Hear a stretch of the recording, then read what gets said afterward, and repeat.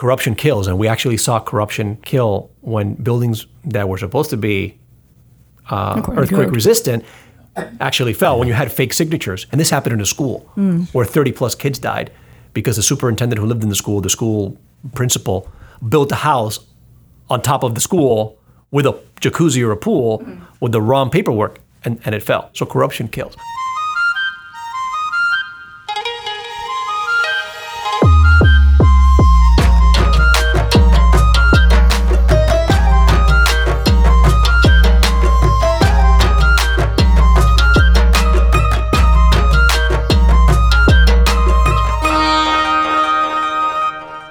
Welcome to the 15th episode of Global. I'm Sinclair Stafford. And I'm Ryan Maddox. And this is our first time actually co-hosting together, Ryan. I know, and it's an honor already. Oh, stop. For those of you who haven't listened ever or in a long time, as a reminder, Global is a monthly podcast featuring one country per episode where we deliver an on-the-ground look at a rapidly changing world. And for this episode, Sinclair, we'll be looking at Mexico, a country which I thought I knew a lot about, but turns out I was just grazing the surface in some of my classes at Seton Hall. There's so much more to look at, especially with the history and the current political breakdown. Yeah, I'm really interested to learn more. At least you've taken a class, because I can't say that I've got much experience in Mexico at all. So I'm really excited to learn more about Mexico. I bet you're excited, Sinclair. You've been out of the rotation for a little while. I know. I thought I was getting slowly fired. Slowly excluded from hosting. Now, we're happy to have you, and we know you've been prepping for this episode for a while. So what do we need to know about Mexico? What are the fast facts?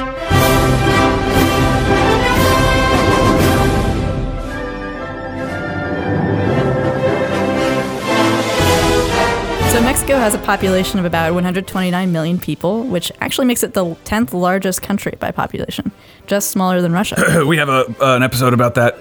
Lindsey Graham was on it. You should go back and listen to it. Thanks, Ryan. And it's slightly larger than the population of Japan. Mexico, in terms of area, is about 3 times the size of Texas. 93% of the population speak only Spanish, while 6% of the population speak Spanish as well as indigenous languages, and 1% actually only speak indigenous languages. And it's a pretty homogeneous country when it comes to religion. They're all Christian, pretty much. 83% Roman Catholic, and the rest are Protestant. So what type of government do they have, Sinclair? Well, Mexico's formal name is the Estados Unidos Mexicanos, or the United Mexican States, which underscores the fact that Mexico has a federal system of government. So while there's a national government, the government also shares power and coordinates with independent state governments, which are directly elected by the public. All right, Sinclair, you've given us the fast facts. Let's hear some fun facts, or los hechos divertidos. So I thought this was really interesting that the oldest university in North America is in Mexico. It's the National University of Mexico and was founded in 1551. Yeah, that predates a lot of things. And Mexico actually hosts the world's largest population of Spanish speakers, more than Spain or Colombia. The Yucatan Peninsula was the center of the ancient Maya civilization. And actually, Mayan speakers still constitute the majority of people in the rural Yucatan and Chiapas Highlands. So it's pretty cool. That's right. They're still speaking an ancient language from an ancient empire. So for those of you who listened all the way to the end of our last episode on Gambia, we hinted at this episode with the question, which country once had 3 presidents in 1 hour?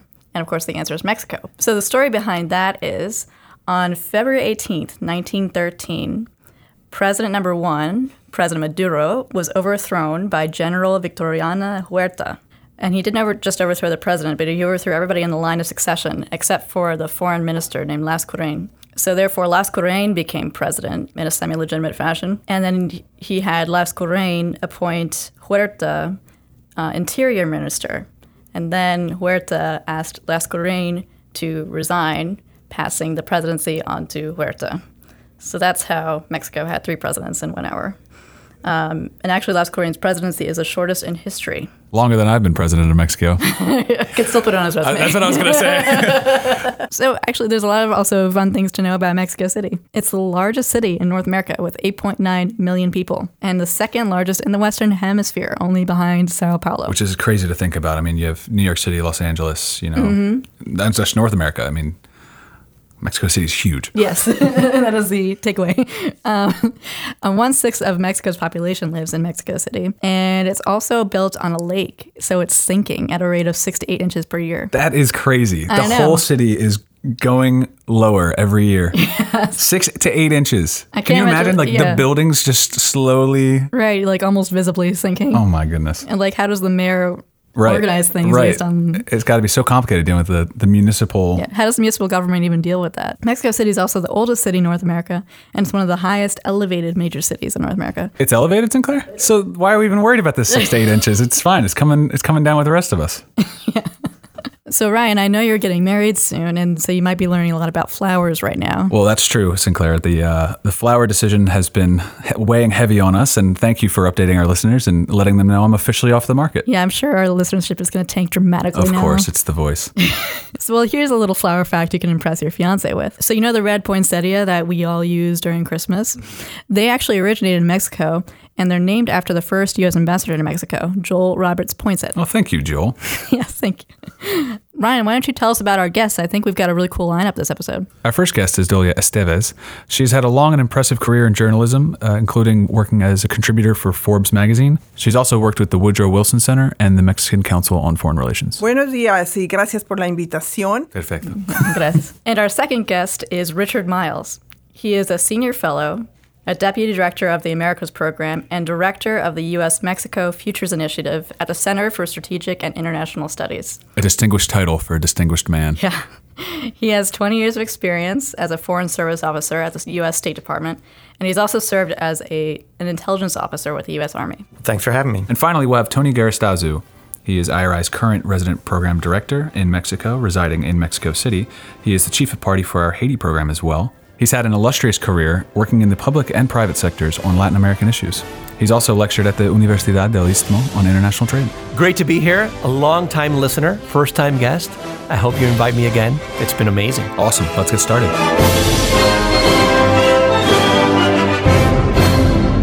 Tony, if we gave you the admittedly impossible task of summing up Mexico's history in 5 minutes or less, where would you start? Where to start? Well, I think I would divide it into maybe like 8 phases. You have the Mexico Antiguo, or the ancient Mexico. Then you have the colonial era with the Spanish, about 300 years, 1500, 1800, around that time. Then you have independence through the consolidation of the Republic. And then you have a very, very tough 30 years called El Porfiriato, Porfirio Diaz, the dictator, 1876, about 1911. Then from there you have the revolution, so the Mexican Revolution, a very important time in Mexican history, which actually takes us basically to where we are today. And the revolution was the birth of the PRI, of the Institutional Revolutionary Party, which was created in 1929 and basically has dominated politics ever since.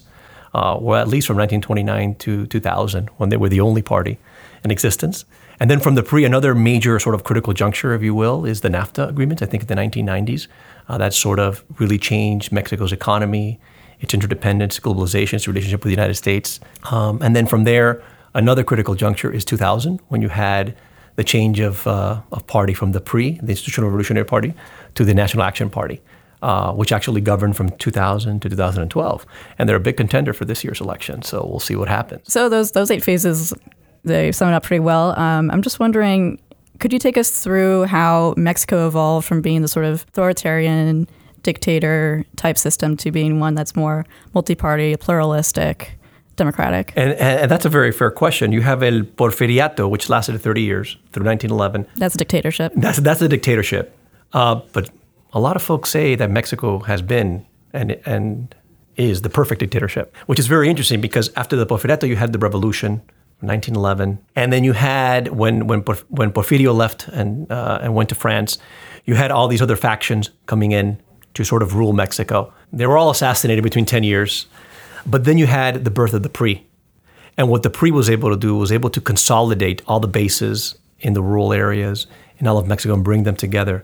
And why do they call it a perfect dictatorship? Because they were able to control all aspects of power at the local, state, and federal level. And the PRI was just able to, by political cronyism, by buying of votes, they controlled all aspects of the institutions of Mexico. So they were able to win elections. Absolute power. Absolute power. Yeah.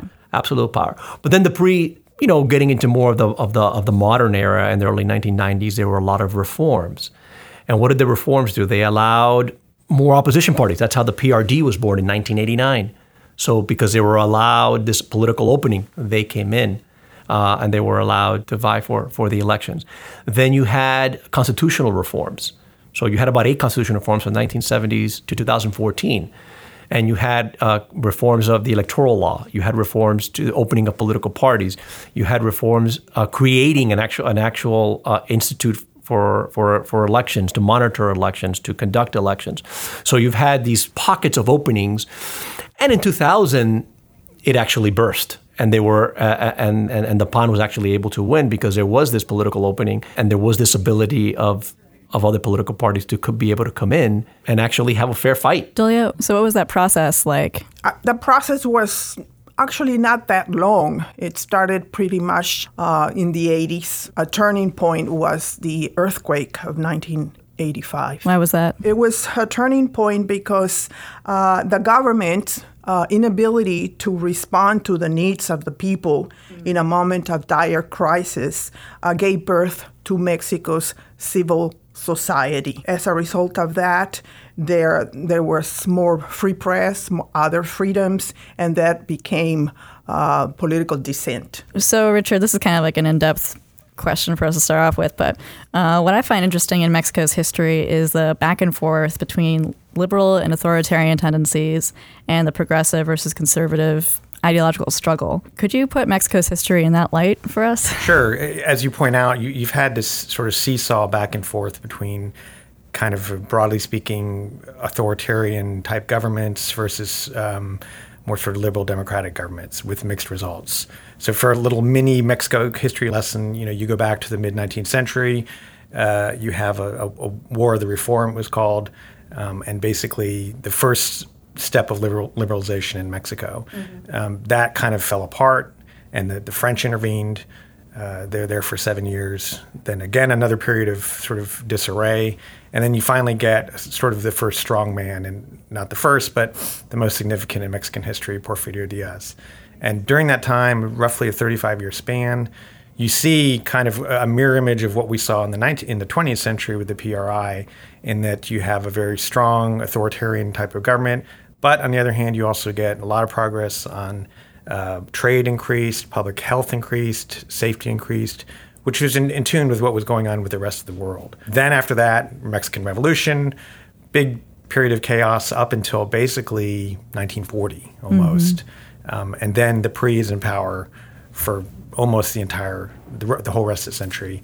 The trade-off that you get, again, is you get stability, you get sort of safety, you get progress, but you also get corruption, you get cronyism, you get rigged elections, you get censored press, and so on. And then fast forward to where we are now, in which you have much more competitive political landscape. But you're right, it's gone back and forth probably on these 10, 20, 30-year cycles. Yeah, and I think that's the bargain that dictatorships try to make all over the world is I'll provide you with security and growth and jobs if you just don't question my rule. Right. But so they tend to fall apart when they can't make that bargain anymore. And the important thing to remember about the Mexican version of dictatorship is that Mario Vargas Llosa in 1990 called it the perfect dictatorship. And I think what he meant by that was it wasn't a totalitarian dictatorship like you saw with the Soviet Union, Nazi Germany, Mao's China. You didn't have prisoner camps and genocide. You had a hard, unfair system, but it didn't have the level of human rights abuses you saw in the rest of in the world. So sort of a tolerable dictatorship, or in his words, the perfect dictatorship. And do you think Mexicans accepted that trade-off historically, and do they accept it? Well, it's an interesting question. You could argue that they did and they do, because there was a poll that came out last year. Every year or so, the USAID sponsors this polling in Latin America on views about democracy. And the standard question is, one of the standard questions is, would you support a military coup in certain circumstances? And last year, Mexico scored the highest in the region on that. Almost half of the country said they would support a military coup in two circumstances, one of high violence or high corruption, both of which you have in Mexico. Now, by the way, that number in the United States is disturbingly high, too. That number is it's in the 25% range in the United States.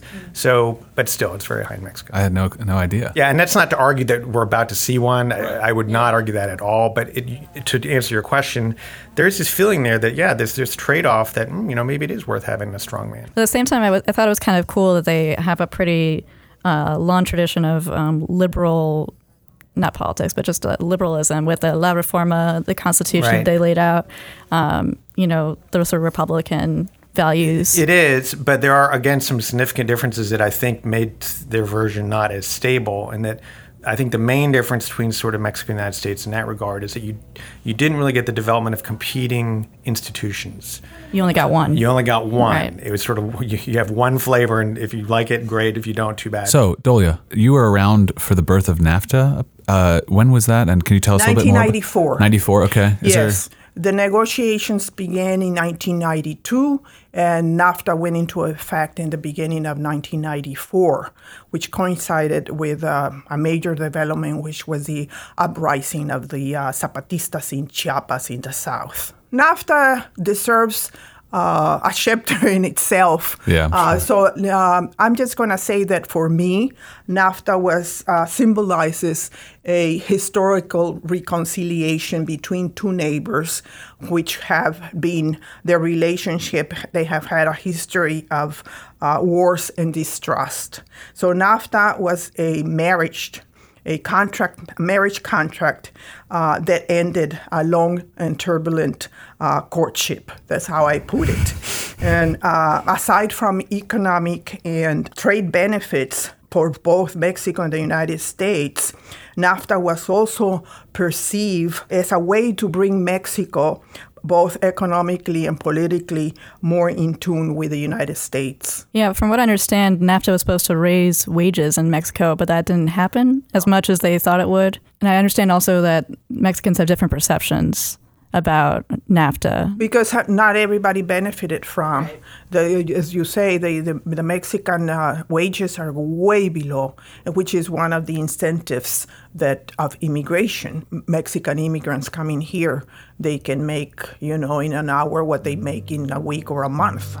I'm exaggerating on that one, but the difference between wages is really very, very profound.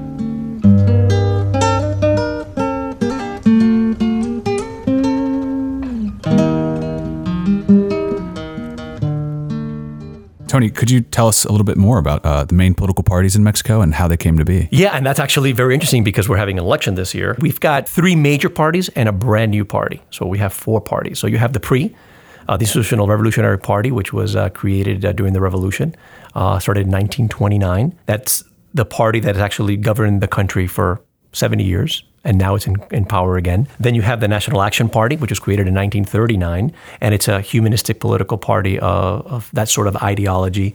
It's one of the most ancient opposition parties to the PRI, and the ones that actually won the elections in 2000 under President Vicente Fox. Their candidate this year, Ricardo Anaya, is in the actual second place in the elections in July. And then you have the Revolutionary Democratic Party, which was founded by Cuauhtémoc Cárdenas, which is actually the son of one of the founders of the PRI, Lázaro Cárdenas. So not following families, kind of dad's mad. That's right. They're like those cousins that are always fighting, if you will. But the Cárdenas was very discontent with what was going on in the PRI. So they created the Revolutionary Democratic Party, which is actually a left-wing party in Mexico. And then, interesting enough, we have a 4th party that sort of blossomed, if you will, in 2015, Andrés Manuel López Obrador, who was in the PRI first, then he was in the PRD.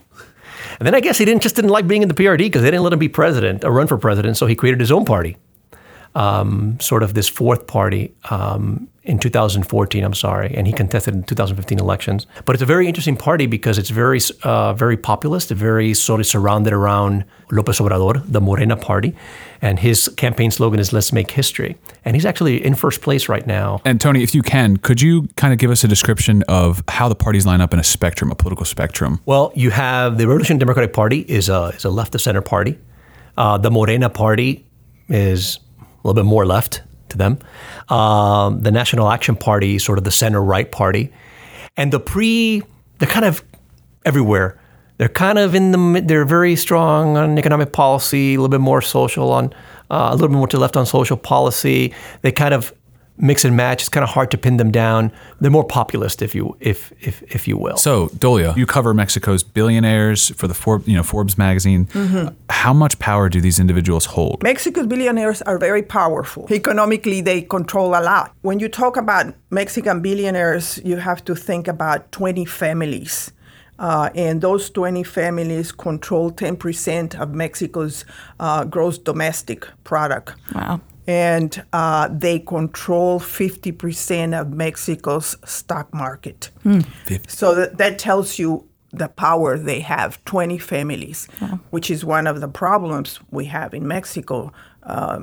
There's no distribution of wealth or wages. Would you classify Mexico as oligarchic, or what would you say to people who accuse Mexico as oligarchic? No, I think Mexico can be best defined as a kleptocracy. Wow. Mexico's corrupt leaders use their power against the people and through embezzlement and other acts of corruption loot the state resources and wealth in order to extend their personal wealth and political power. So, Tony, you mentioned corruption being a perennial issue, but Mexico has recently completed its first year under a new justice system, I understand. Could you tell us about the reforms compared to the old system and what the effects of those reforms have been? Yeah, actually, Mexico under President Calderon made a constitutional reform to change from the old, civil system to the penal code more focused on presumption of innocence. In 2016, that system came into effect across all 32 states. Unfortunately, not all 32 states are ready for it, nor have they implemented it. So there's a lack of political will. There's a lack of understanding of the system. One of the things that we're trying to work on is the alternative mechanisms for solving controversies, what they call MASC in Spanish, Mecanismos Alternos para Solución de Controversias. It's like alternative justice mechanisms, which are very important because it goes to the heart of a lot of the problems that go on, which is neighbor to neighbor, you're parking in my yard, the trash, things like that could really easily be solved at the local level with civic judges. But again, folks don't understand. So what happens? They go to court, they go to criminal court, so it's a lot more expensive. Things take a lot more time. So this alternative mechanism, what they try to do is just to resolve some of the issues that can be resolved that are not, they're not homicide. Very specific issues, civil issues. So what's IRI's role in this? Well, what IRI is doing, we're actually working across 15 states, helping to promote this alternative mechanism for solving controversies, like as I mentioned, MASC in Spanish. And what we're doing is we're working at the state level with the state executive representatives and training them on the masks. But not only them, we're also working with civil society so they understand. We're doing community awareness campaigns across 15 states and basically working, but we're working not only with civil society, but working with first responders, firemen and women. We're working with police. It's funny because we're sort of the oddball out in some of these meetings that we attend in terms of partners. We have all these lawyers that are talking about, with Article 1.2, and the regular citizen doesn't understand. The specific, but we're doing it in ways that everyone can understand.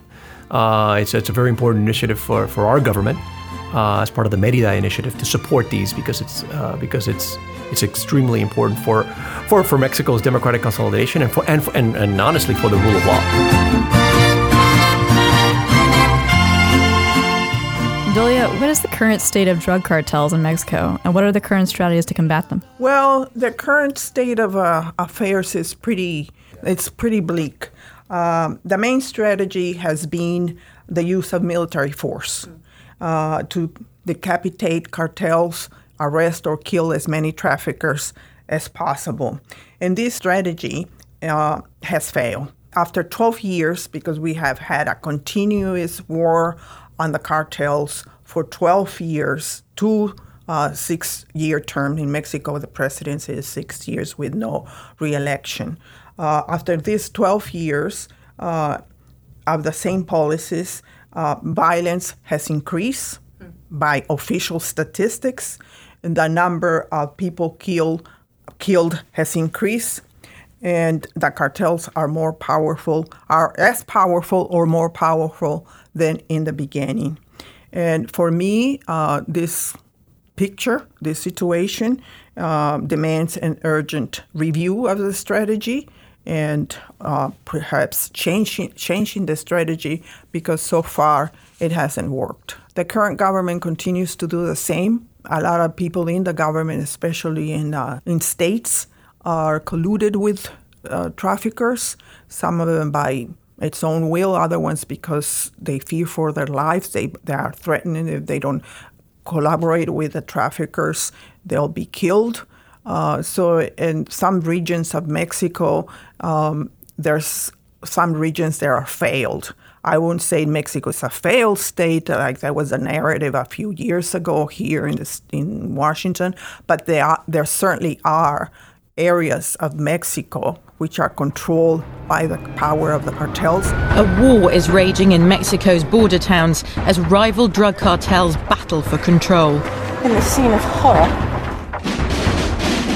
the Mexican government has declared its own war on the drug barons, but seems powerless to stem the tide of bloodshed. Felipe Calderón, when he came in 2006, Felipe Calderón is one of the presidents of the PAN that was before the current president. He made a pact with George Bush, and they signed an agreement called the Mérida Agreement. The U.S. helped in this strategy. So Washington has been backing this failed strategy of using military force, not the police, because the police in Mexico are very weak, badly trained, badly paid, and very corrupt. So they brought the military into the streets.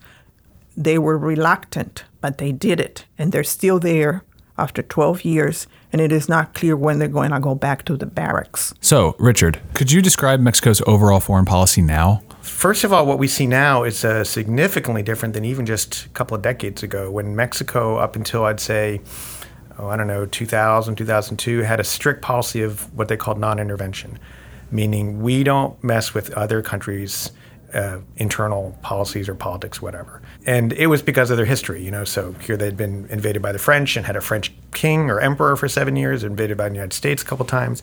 So they didn't participate, for instance, in UN peacekeeping missions. They didn't participate in any sort of international activities like that, certainly with armed forces. And then they're very reticent to comment publicly on human rights abuses or anything like that.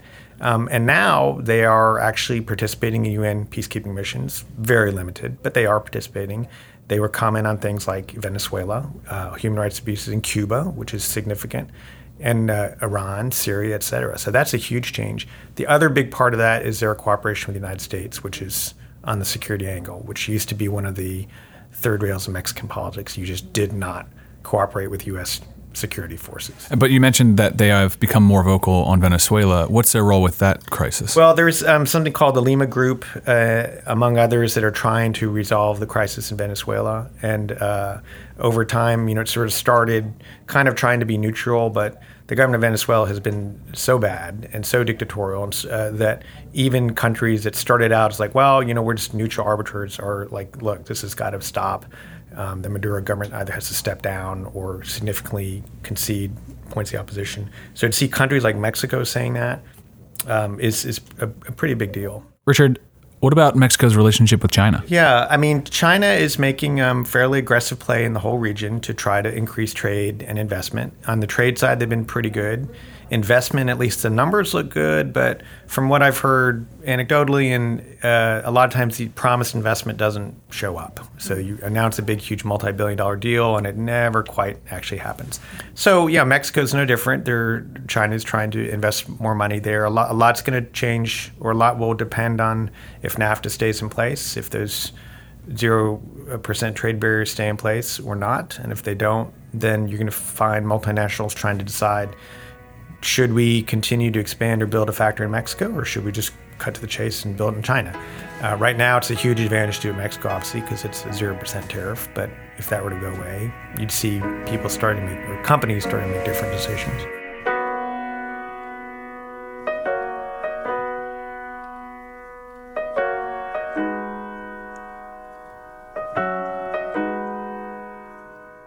Tony, these upcoming elections are being called an election of firsts.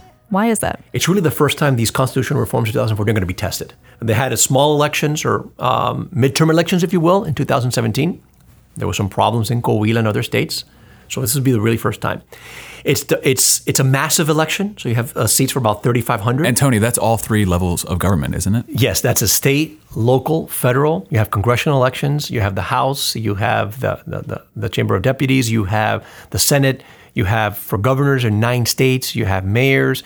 It's also the first time that the Mexicans abroad are going to be able to vote for their congressional representatives in several states, which is very important. It's also the first time you're going to have 4 major parties, 4, not just the 3 that I mentioned, but Morena is a contender, which is going to skew the system a little bit, which is good. I mean, which is very good.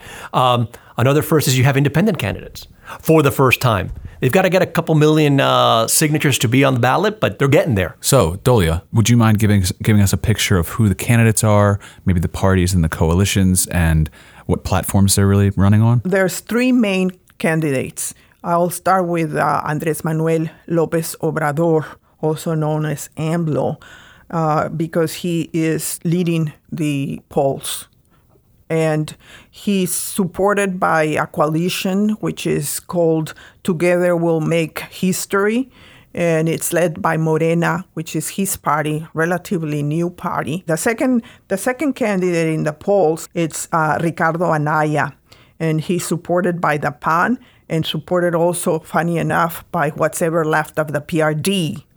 So you have the conservative right-wing party, PAN, with whatever was left of the left-wing PRD party. This guy, Ricardo Anaya, is very young, but nevertheless, in very few months, he's been able to close the gap in the polls between Andrés Manuel López Obrador and himself. He's the number 2, not the PRI is the number 3 in the polls, and everybody thought that it was going to be the PRI and Andrés Manuel López Obrador, the 2 leading candidates. It's not like that. It's Anaya and it's López Obrador, the 2 leading candidates. So who's the PRI candidate, the candidate for PRI? The PRI candidate is José Antonio Meade, and he is supported by the PRI and some PRI satellite parties, and he's trailing in the polls and has been trailing in the polls for the past, since December, or since it was announced that he was going to be the PRI candidate. He's a technocrat. He used to be finance minister, secretary of foreign affairs. He's held like 5 different cabinet posts under not only the PRI, the current administration, but also under the previous PAN administration. He was named by the PRI as their candidate, even though he is not a PRI militant, because the PRI is so discredited that they thought that they had a better chance to win the elections if they put someone not too closely identified with the PRI political machine. So, Tony, is it the first election where we have these oddball coalitions as well? It's not the first time you have these coalitions, but it's the first time that you have these, like you mentioned, oddballs, because you have folks from the left or from the right, the evangelicals with the left. It is the first time. It's the first time that you have major political parties like the PAN and the PRD actually forming one solid coalition, which is very interesting because politically they're opposite spectrums, but yet they come together to try and beat.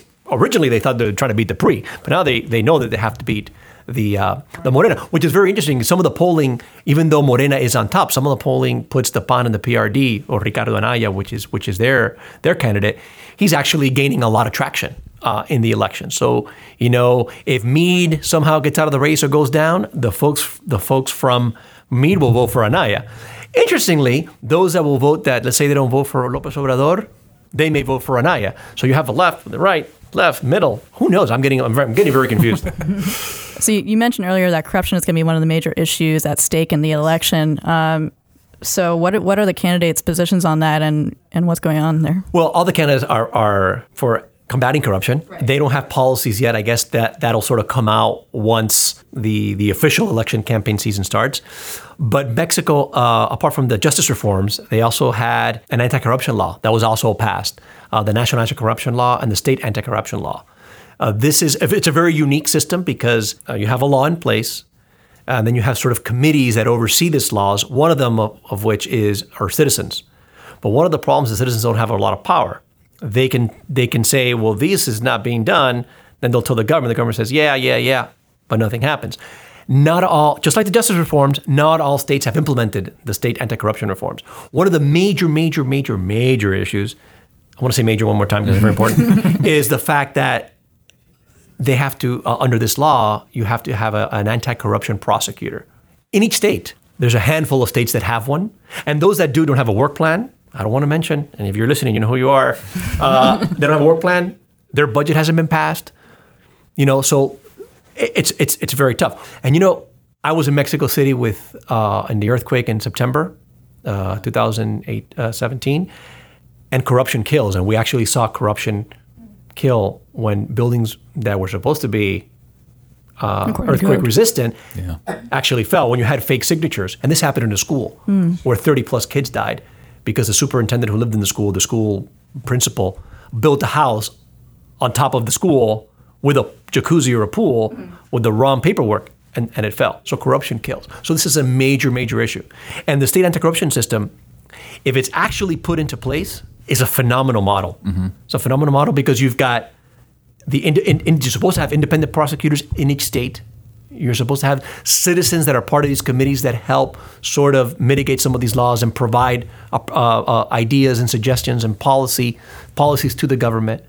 And in a country like Mexico, where, again, corruption kills, not only buildings fall down, but, we've had some of our partners who've actually gotten calls from the government saying, calm down, Tiger. Why are you talking about these things? Let's keep it down.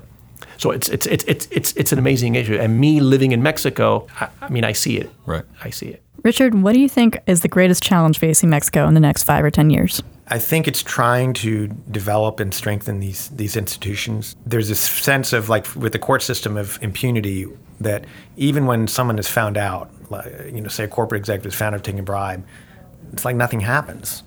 So people are like, well, great, So you have like these nonprofits or investigative journalism, and they'll splash it all over the front page, and somebody's busted for, fancy cars and new house, and everyone sort of knows where the money comes from, and then that's it. End of story. Nothing happens. And each time are, Mexicans hopeful that this will change? Well, this is part of what I think what we're seeing in Mexico now may be analogous to what we saw here in 2016, in that the level of anger, voter anger at what they perceive as a system, is high enough to where they're willing to take a gamble, and they don't really care. That anger is sort of palpable that you saw in 2016. It's funny, I was talking to a senior Mexican diplomat about a month ago, and I was saying, I think López Obrador, the left-wing guy, is going to win. And he goes, oh, don't underestimate the party machinery. They're going to pull out all the stops. They know how to grease the skids. And it reminded me of myself in February 2016, telling someone, like, wait until Jeb unleashes his ads in Iowa. It's going to be all over. Yeah. And so I think that's maybe what we're seeing here. To brace ourselves kind of thing. Yeah. That's interesting. What does Mexico need help with, I guess, more holistically? What they really, I think, ultimately need is a system more that's going to move them from kind of what's called a doing economy to a knowledge economy. Because where they're kind of stuck at is that they can compete, say, in manufacturing on price. But ultimately, the only way a country is really going to get richer is if you add more value, right, to that whole process. So I took a look a couple months ago at sort of the state of innovation in Mexico, just using OECD statistics like risk capital, venture capital, number of patents, R&D spending, and like Mexico's on the absolute bottom of all those indicators. Really bad. Which surprised me. I thought it would have been higher. And so I think until you get that virtuous circle going of, companies that are innovating and improving and adding productivity or value, Mexico's going to be stuck at kind of this bottom tier of countries that are just competing on low price, for instance, wages. And wages, one of the reasons why we saw the political debate here is that the wage differential is still huge. Average wage in Mexico is like a tenth of what it is in the United States. Part of it's cultural. Sort of there's not that same risk startup culture that you need to have to get going, a new industry, particularly in the high end. Mm-hmm. Right. There's that, and then I think they continue to need help on things like security, because the violence. Last year they had their most violent year ever that they've been recording statistics on this, 29,000 homicides. So they court system, police system, military intelligence, they still need a lot of that. So, Dolia, what are your thoughts on the future democratic trajectory of Mexico? Well, I think it depends on what happens on July 1st, frankly, because if the elections are clean and the results are credible, Mexico would have made a giant step forward towards becoming legitimate and credible and real democracy. But if the elections are fraudulent and messy, Mexico's risks falling into some sort of ungovernability and social turmoil.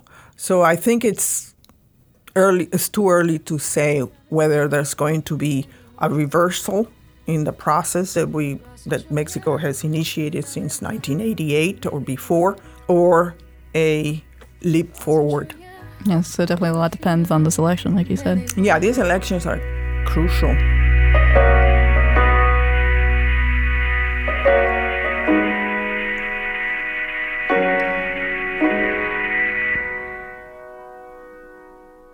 So, Tony, we ask this question at the end of every episode. It's a little bit more lighthearted than what we just covered.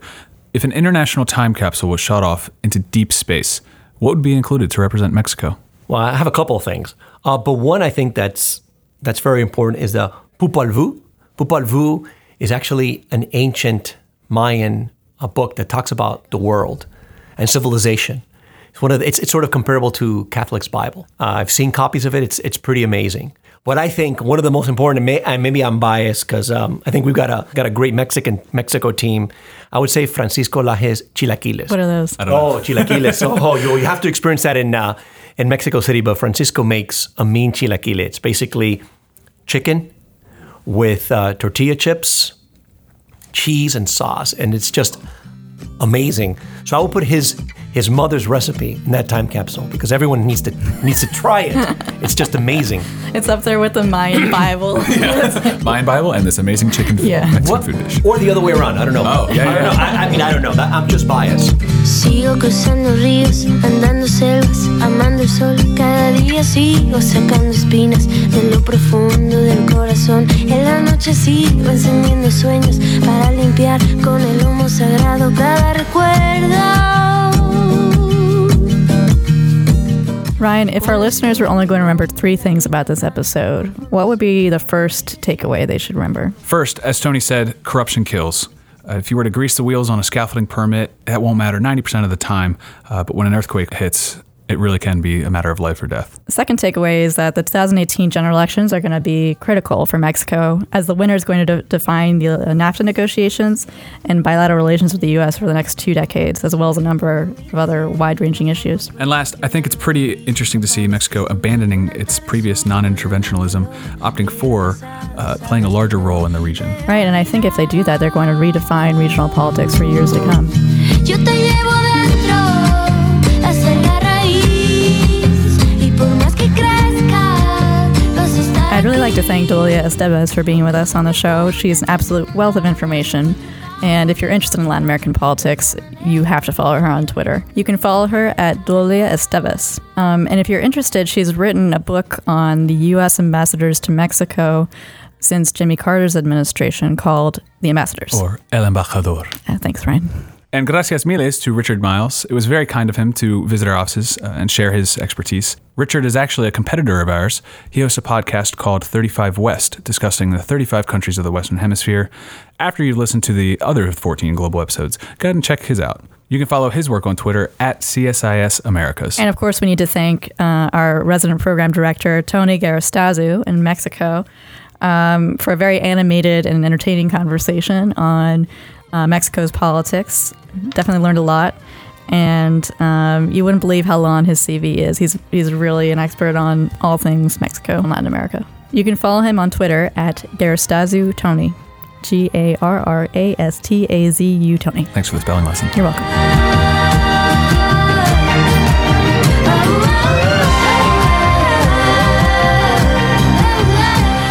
We've heard a lot of beautiful Mexican music on the episode today. Of course, starting with the Mexican national anthem, as well as music from Vicente Fernandez, Luis Miguel, Jesse and Joy, and Natalia Lafourcade. Many thanks to our team in Mexico City for our musical recommendations. And if you like what you heard today, leave us a rating. It helps people find us. That's right. Leave a comment for us. Tell your friends. And remember, next month is actually Introduce a Friend to a Podcast Month, celebrated nationally, of course. So go ahead and tell your friends. Tell your grandma. Tell your auntie, your tia, your abuela, your abuelita. If there's a particular country you want to hear us cover, tweet at us at IRI Global. Until next time. Hasta luego.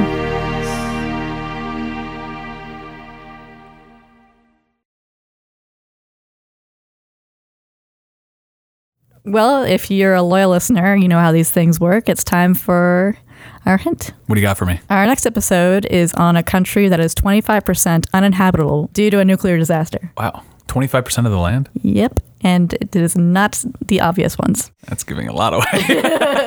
You've got a choice out of 3, and you probably know 2 of them. It's not that one. So listeners, if you know the answer to that hint, leave a comment on iTunes or tweet at us. We'll give you a shout out in the next episode. Adios. Hasta pronto. Hasta luego.